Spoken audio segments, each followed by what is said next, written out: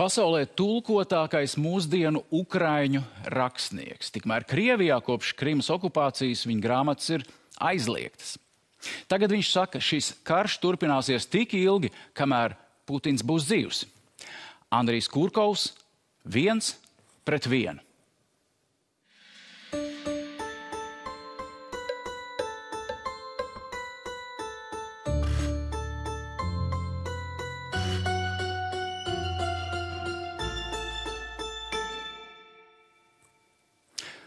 Mr. Kurkov, good evening. Good evening. Thank you for joining us on Latvian TV. My first question, when this war broke out on February 24, you said, my first thought, thank God my parents did not experience this day of great shame. Why so, and how do you perceive the same fact of Russia's aggression? Well, I'm ethnic Russian. My parents were Russian. My father was from Don Cossacks and my mother was from Leningrad region. I grew up in Ukraine, in Kyiv, and I think people of my parents' generation, I mean, they remained somehow, sometimes subconsciously proud of their youth, of their life in the Soviet Union. And I noticed that on Facebook in the first days of war, many of my friends were writing that their parents died from heart attack after the war started. So I can imagine that the same would happen to my parents if they were still alive. Your books are banned from publishing in Russia since 2014, right? And why so? I don't think they were banned 2 times. And in 2014, it was made illegal to bring my books for sale from Ukraine to Russia. They were not published in Russia from 2008. But probably it was not because of my books, but because of my public statements and my articles in international press about Russian politics, and especially Russian politics towards Ukraine, Georgia, and Baltic states. You were in Kiev on February 24, and you have been told that maybe you are on a wanted list of Russian regime. Is it true? Well, I wasn't told about the list. I was just advised to go away from Kiev by my friend who is a businessman connected with government circles. And we made it to our village with my wife and our friend and her son, and wanted to stay there, but it is not far away from Kiev, 90 kilometers. So my friend called me again, and when he found out that we decided to stay in the village, he said, it's also dangerous because the village is on the way of Russian tanks that are entering from Belarus into Ukraine. So we needed 22 hours of driving to approach Lviv, but we couldn't make it, so we got to leave only a day later. And what about your family? Are they with you now? Well, I'm now in Paris on the fundraising trip. I will be back to Ukraine in 2 days' time. My wife is in Ukraine. My sons are in Ukraine. My daughter lives in London and works in London, but she is traveling to Ukraine also in a couple of days. So it's a fundraising trip. What's your mission? What's your message to your audience? Well, I'm running events. I'm talking about what is happening in Ukraine. I'm explaining the reasons reasons behind this war, behind hatred of Putin towards Ukraine and everything Ukrainian. I collect money for refugees and also for writers, refugees, and for hospitals.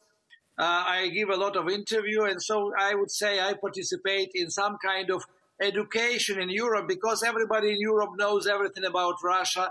But Ukraine remains unknown in spite of the fact that European countries are showing their solidarity and ready to host Ukrainian refugees and doing lots of things, but they don't know Ukrainian history. They don't know the difference between Russian and Ukrainian mentality. They don't know much about Ukraine. And this should be corrected, because otherwise it will be just empathy and not understanding of the situation. What's your message? What's the, let's say, biggest difference between Ukrainian and Russian mentality, and in terms of history as well? What are you telling people in Europe? Well, I can talk a lot, but I can say to you probably the basic things that Ukrainians never had royal family. They never had monarchy. They had organized anarchy of Cossack state in 15th, 16th, 17th century. They were ruling their own territory. The borders were flexible, but they were electing their hetmans, the head of the army. They were electing officers, higher officers. They were more used to democracy and freedom than Russians, who were growing up century after century in monarchy, in collective consciousness. And this is why a Tsar, and Putin is a Tsar, is very important for self-esteem and pride in Russia. When Russians were not happy with their Tsars, they would kill one and love the next one. And so we are having individualism against collectivism. The Ukrainians were deported to Siberia because they didn't want to join collective farms in 1930s and end of 20s. For the same reason, the artificial hunger, Holodomor, was organized to take all the wheat from Ukrainians and to send it to Volga region, to the hunger, people in hunger there. And 7 million of Ukrainians perished. So, I mean, the history is showing that Russia was always trying to crash Ukrainian mentality. The last attempt to assimilate them was done with the help of Russian language. Russification was not only introduction of Russian language, but it was imposing of Russian mentality, because every language has a mentality behind it. I mean, when I studied Japanese and I spoke Japanese, I would always sort of make my eyes like Japanese people do. And when I speak Russian or Ukrainian, I feel normal. So, I mean, Ukrainians who were turning into Russian speakers because they couldn't have a career, they couldn't get a job if they spoke only Ukrainian, they were acquiring this collective mentality which lasted as long as the Soviet Union lasted. But once Soviet Union disappeared, the Ukrainians went back to their matrix, to their old individualistic, egoistic, anarchic matrix. And that's why we have 400 political parties registered in the Ministry of Justice in Ukraine. And Russia remains one-party system, just like the Soviet Union was. Putin said that Ukraine is artificial state made by Lenin, and Ukraine is like antipode to Russia, like anti-Russia. Why such hatred? Well, antipode, yes, I said. I mean, the mentalities are opposed, collective against individual. But in Putin fact, actually, when I look... Yes, but Putin wants to destroy Ukraine because of that. Why such hatred? Because he cannot annex it, because he cannot turn Ukrainians into Russians, into his subjects. That's why, actually, he is destroying towns now. It is a revenge, because his dream was to resurrect Soviet Union. I'm sure you heard many times Putin saying that his personal drama number one in his life was the collapse of the Soviet Union. Now, when he's old and getting fragile and preparing for the exit from this world, he wants to fulfill his dreams. He wants to remain the person in the history who reconstructed, recreated new Russian Empire or new Soviet Union. And for that, he needs Ukraine, because neither Russian Empire nor Soviet Union is possible without Ukraine, because everything started in Kiev, because Kiev in 1,540 years old, and Moscow was built only 700 years later by Kiev's Prince Yuri Dolgoruki, who is buried in Kiev Peshcherskaya Lavra. So, I mean, Russian history depends on Ukrainian history, but Ukrainian history is different, and Ukrainians want to live according to their history, not according to the Russian history. About this meta-historical meaning of this battle, some say that this is about heritage, as you say, of Kiev and Rus. Do you see this collision from such a historical perspective? Who will win this historical heritage and go forward? Well, I mean, I think the question is that he was looking for explanations, what to tell Russians, how to explain why Russia needs Ukraine. And historical argumentation is the easiest, because everybody studied Russian history in the school, in the university. So everybody knows about Kiev's Rus, everybody knows about Yuri Dolgoruki. So in this sense, historically, two lands are related. But psychologically, politically, socially, they are very different, and they are different linguistically. and they should remain separate countries because, I mean, it's possible to destroy all of Ukraine if he is prepared to sacrifice 500,000 Russians who will be killed in this war. But I mean, he will not able to enslave Ukrainians and again turn them into Russians. This is about more than months of the severe fighting has been going on. What can you say about spirit and motivation of Ukrainians? Well, Ukrainians are motivated because they are defending the freedom of the country, which means every individual freedom. For Ukrainians, freedom is more important than stability or high quality of life. For Russians, quality of life, money, and stability are more important than freedom. That's why actually they agreed that opposition is destroyed in Ukraine. They agreed with police regime, with being sentenced for sharing the Facebook post. Now, actually, they cannot do even this because they decided to close down Facebook, Twitter, Instagram, and YouTube. So, I mean, they are giving away their freedoms in exchange for stable life and not interference in political life of the country. Ukrainians are different. They are prepared to interfere and to protest every time they are not happy with political decisions of their leaders. Traditionally, Ukrainians don't accept the rules imposed by force. So, I mean, they are defending practically the way of life we have in Ukraine, where we don't have censorship, where we say publicly what we want to say, and writers write what they want to write, and nobody is telling them that they are writing something wrong or politically incorrect, or they are writing something for foreign countries but not for their own audience. We have seen atrocities and devastating scenes in Mariupol and other places in Ukraine. Is it a genocide?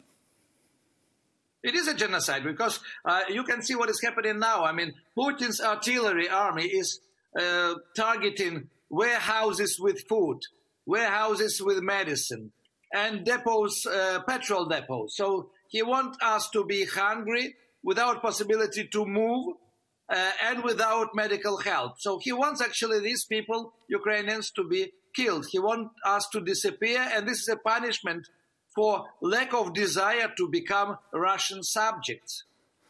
There has been a huge help from European countries, different countries, but what can Europe do more right now?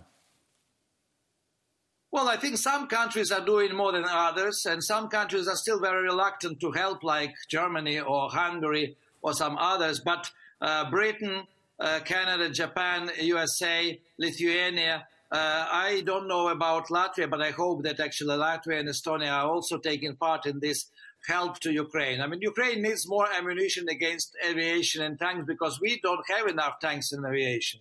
We have people who are highly motivated. We need also one more thing. We want Europeans to learn everything about Ukraine, publish books in their languages about Ukrainian history. And there are such books internationally known, like Timothy Snyder's Bloodlands or Anne Applebaum's Red Hunger or Sergei Plokhy Gates of Europe. So, I mean, I want Europe to have knowledge about Ukraine and Ukrainians because I already said this. This is very important because we will not die, we will not perish, we will not be enslaved, we will remain in ruins, we will need help to rebuild the country, we will need help to fight our own corruption, which is still alive, and lots of other problems. So, I mean, the country is dynamic, it was developing slowly, differently than the other countries, but it was moving forward. And Ukrainians, which were born after the collapse of the Soviet Union, are completely 100% European people who want to be law-abiding, tax-paying, and cultured. And this is the future of Ukraine. It will be a civilized country, just like Latvia, Lithuania, Poland, Belgium, etc. Yes, and I can assure you that Latvians are doing a lot to help Ukraine, as well as other countries in the Baltics. Mr. Kurkov, about solutions. For instance, President of France, Macron, is trying to negotiate with Putin frequently, yet unsuccessfully, also about humanitarian corridors for civilians. Is there language or approach that Putin would listen? Putin will not listen to anybody. Politically, he is dead and he knows this. I mean, whatever he does, he is not a leader of the country officially in the world. He is just like a leader of Northern Korea. So, I mean, you can be afraid of him. You can understand that he is unpredictable. But you will not invite him into your house. There will be no state visits anymore. There will be probably no newcomers and new projects. And this shameful project, Nord Stream 2 of Angela Merkel and Putin, will be in the history remained as the last economical project between civilized country and uncivilized country, in the time when uncivilized country was fighting on the territory of its neighbors. You have said the war will last as long as Putin is alive. Why it's so? Well, because, as I said, he has nothing to lose. And 80% of Russians support him. Because, I mean, they think that actually this is the question of national pride. Some of the politicians said that even if the Russian army is wrong, Russians should support this army because it is our army, because it is Russian army. So, I mean, with this kind of morality, it's clear that to lose for Russians and for Putin will mean the end of the history of so-called victories. And there is a cult of victory in Russia from 1945. So any failure will destroy this myth and will demotivate those Russians who are motivated by extreme nationalistic feelings and chauvinism. So you mean personally Putin, or you mean collective Putin? Speaking about I mean ending the both, war. because actually Russians created Putin. When Putin is dead, there is a danger that they will find Putin number 2 or Putin number 3 to vote for. So, I mean, you have to think about how to change the national, well, not politics, just mentality and the way they are thinking, so that they could choose anti-Putin, that they could choose actually a vote for somebody who will return Russia to the European and world context of civilized countries. Devastating and cruel actions that Kremlin call liberation. I mean, Russia's neighbors in Baltics and in Ukraine, we have been experiencing this in the past for decades and even centuries. Do you see this possibility or scenario where this country called Russian Federation is giving up those imperial, colonial and bloody ambitions? At the moment, it is difficult to imagine. I think actually the country can be only broken economically to be changed mentally. So, because, I mean, they think that they never lost, that they achieved what they wanted. They made the world very cautious of Russia and even afraid of Russian actions. And if you watch NATO behavior and the statements, you see that they are really afraid of the Third World War. And as far as I know, recently when 2 Russian fighter jets entered Polish airspace, NATO didn't order NATO planes to go up and to check that they leave the airspace. So, I mean, obviously the civilized world is afraid of provoking somebody who is already actually provoking everybody. Talking about personalities, dictator Putin in the bunker versus charismatic and brave Zelensky. How do you see this rivalry? Well, I mean, in this situation, not the metaphor, but everything looks like it is the war between old and young, because Zelensky is energetic, talkative, dynamic, young, and Putin is just the opposite. So, I mean, this is the war between future and the Soviet Union, between future and past. This is a question you mentioned about the culture, and there is information about books in occupied territories now where the Russian forces withdraw Ukrainian books from libraries which don't fit in this Ruski Mir, let's say, ideology. Is it true, and what's going on these occupied territories? I don't know about the books, but what I know that in Melitopol teachers refused to reopen schools and to start teaching in Russian instead of Ukrainian and according to the Russian school program. And that is why the head of the local education committee, Irina Sherbak, was kidnapped by Russians, and I don't know if she returned home or she is still detained and questioned or tortured.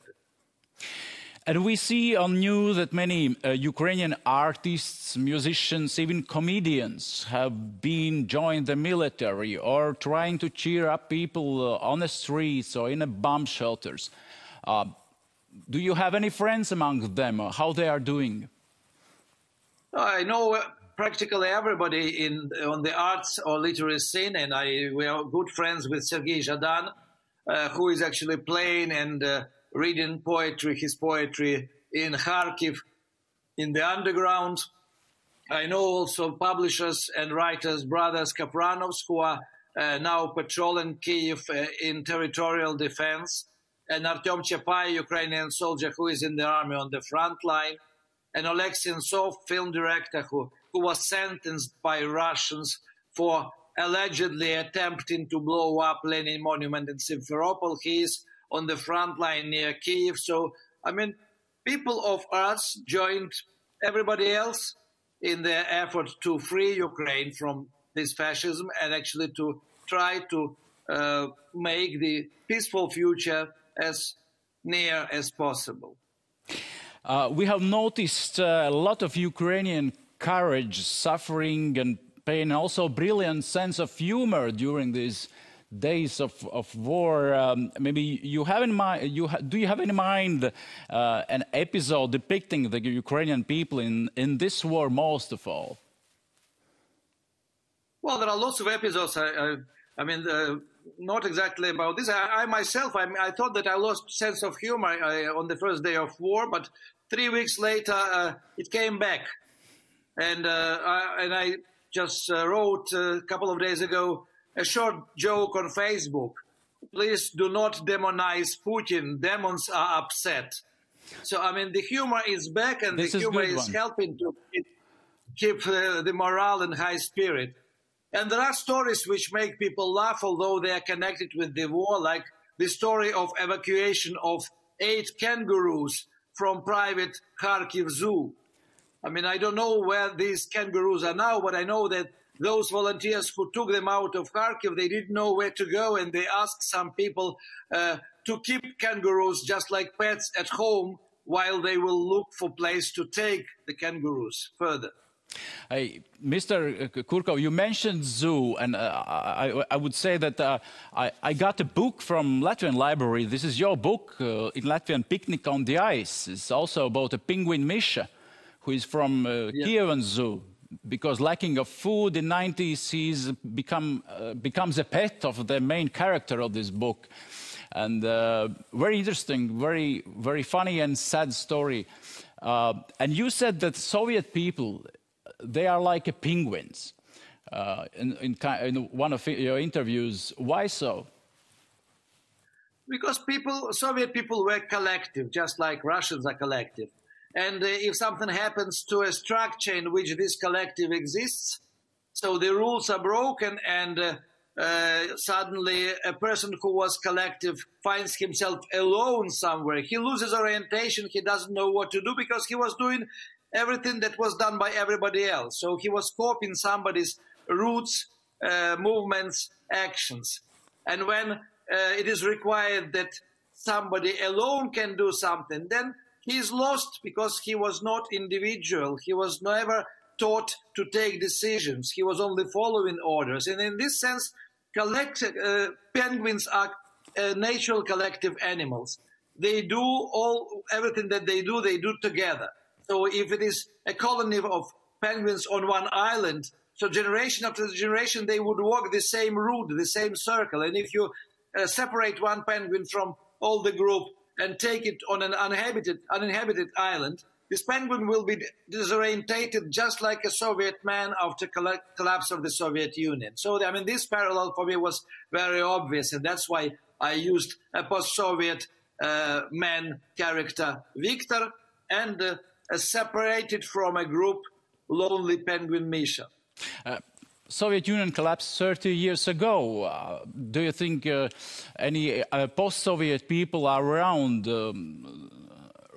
us as well right now when we are talking? Yes, because you can actually keep Soviet Union alive in heads of people, and one of the instruments is television, and one of the TV channels that did a lot for keeping Soviet Union alive in the heads of people was Russian TV channel Nostalgia, which still exists and broadcasts Soviet films with happy Soviet endings and different talk shows and comedy shows from the Soviet times. So you can artificially keep somebody in his head in completely different epoch.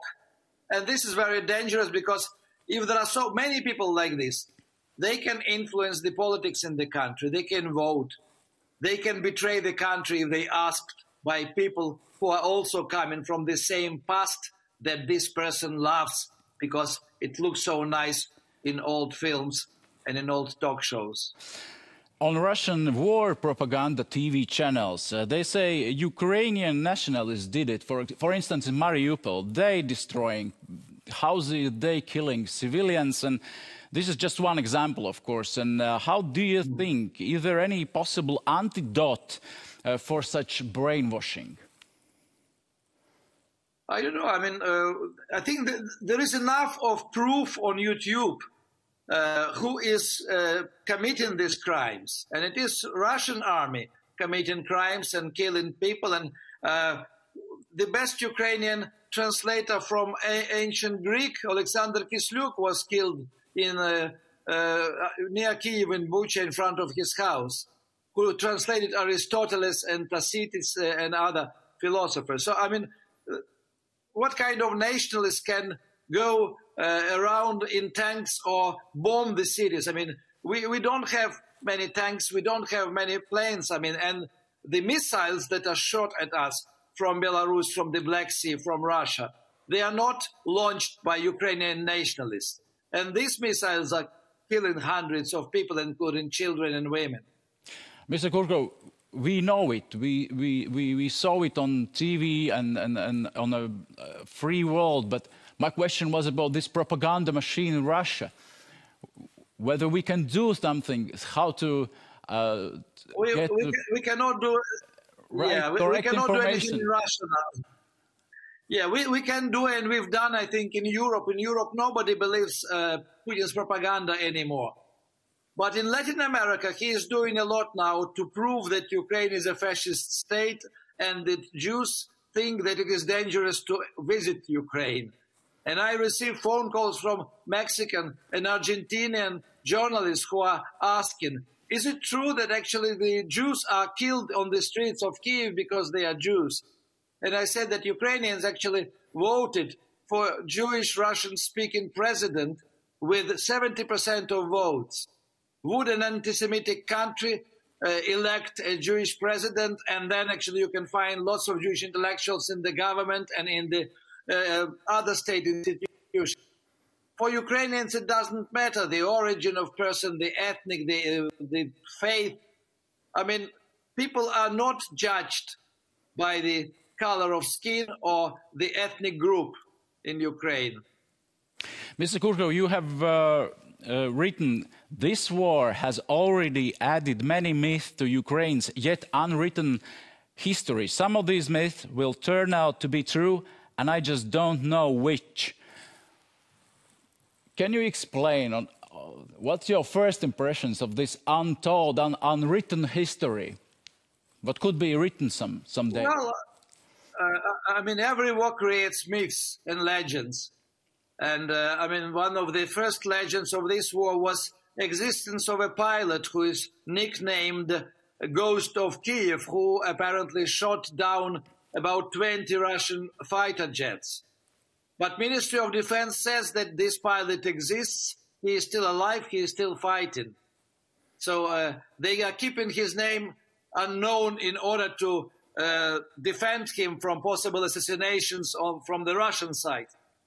And there are many stories like this, but there are real stories about a soldier who blew up a bridge together with himself in front of the Russian tanks that wanted to cross this bridge and enter Genichsk, a small town in Kherson region.